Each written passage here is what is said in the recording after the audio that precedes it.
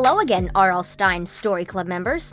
I'm Ivy, your ghostly host, and keeper of those strange and spooky tales from the hidden vault of R.L. Stine. Today is another chilling tale. This creature feature Story Club members might make you reconsider where you swim for relaxation. It's one I call From Beneath. The cool water felt unbelievably good against Renee's skin. It was the middle of August and so hot. The kinda hot where you could drink 5 cans of orange soda and still have waterfalls of sweat running down your back. But as Renee swam further from the muddy shore of Lake Halcyon, the summer heat seemed to melt away. Don't let Eddie get you.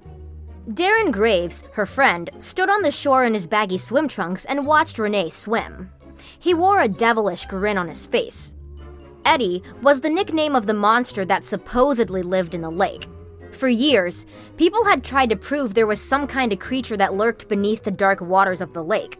Some even took photographs, though most of those pictures were blurry and usually turned out to be a mossy log or some driftwood that poked lazily out of the water. There are no monsters, Renee thought. Everyone with half a brain knows that.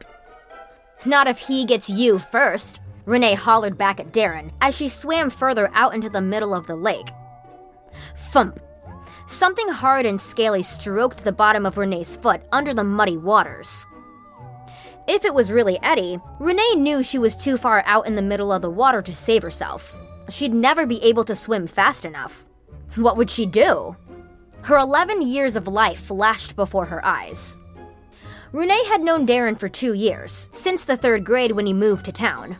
They both loved Plants vs. Zombies, the best video game ever. He had invited her over to his house to play it. Her parents didn't really let her play video games, and they'd been fast friends ever since. But Darren was the kind of friend who would use you for one of his practical jokes. One time in the 5th grade, he hid Mrs. Voorhees' math book in her locker. The day she found it in her locker, the teacher happened to be walking down the hall. After Mrs. Voorhees saw that Renee had her book, she sent her to the principal's office. "One day, I'll get you back," was what she had said to him. "I will get you back for that." It had been Darren's idea to come to the lake. There was the town swimming pool, but on a day like today, it would be way too crowded, and running through the sprinkler is only cool when you're about 4 years old. Renee and Darren had both been a little surprised to show up and see nobody else at the lake today. Though the area around the lake was heavily wooded, so if anyone was hanging out in the shady tree line, they'd have never seen them. Whatever had Renee's leg wouldn't let go. She struggled, but couldn't get loose. "Darren, help!" From this far away, Darren only looked like he was 1 inch tall on the shore. "Knock it off," she could faintly hear him say. "I'm the jokester, remember? This is for real, help!" But Darren didn't answer. Renee lost sight of him on the shore as she slipped underwater. Bubbles burst from her mouth in a steady screaming flow. Something from beneath had pulled her under. Then Renee saw it. Her leg was caught between the mossy branches of an old waterlogged tree. Her chest bursting for oxygen, she quickly slipped her stuck foot loose with one hand and then paddled to the surface. Darren wasn't waiting for her when she returned to the shore. Though she was exhausted from her struggle with the branch, she swam, rested, did the dead man float for rest, and then swam again until she was able to reach the shore. But still, there was no sign of her friend. "Darren?" No answer. "Come on, Darren, quit fooling around. I almost drowned." A hot August breeze blew in her ear, the only thing that responded. It wasn't until Renee pulled her tired body onto the shore that she saw them all in a steady line. Footprints. Or at least something that resembled footprints. They came from the water, were about 1.5 feet long, and were in a fan shape. They almost looked like giant duck prints. A chill ran down her back despite the heat. The tracks led out of the water, across the shore, and disappeared into the woods. She followed them. The strange footprints trailed through the woods.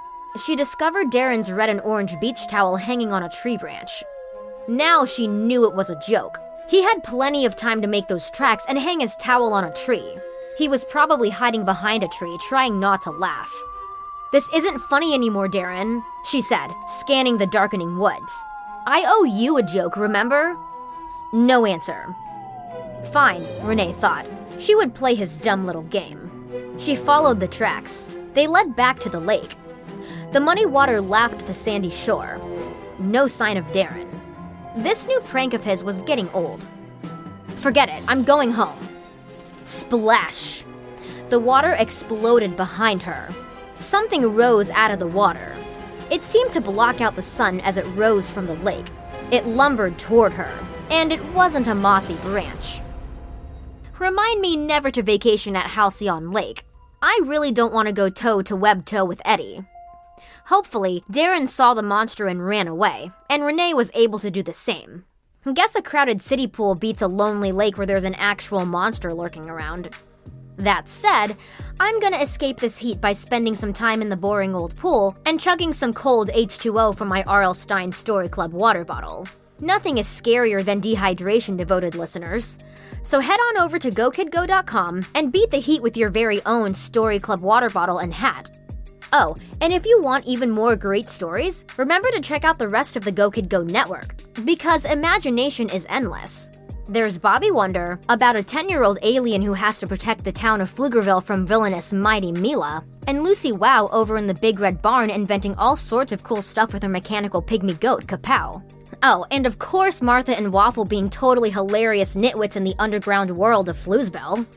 Just search for Bobby Wonder, Lucy Wow, or Floozeville wherever you get your podcasts and you'll find your way to a great time for those moments when I'm too busy at the poolside to talk. But of course, you can count on me to be back here tomorrow for another eerie episode, because every R.L. Stine Story Club member needs a little scare every day. Ivy out!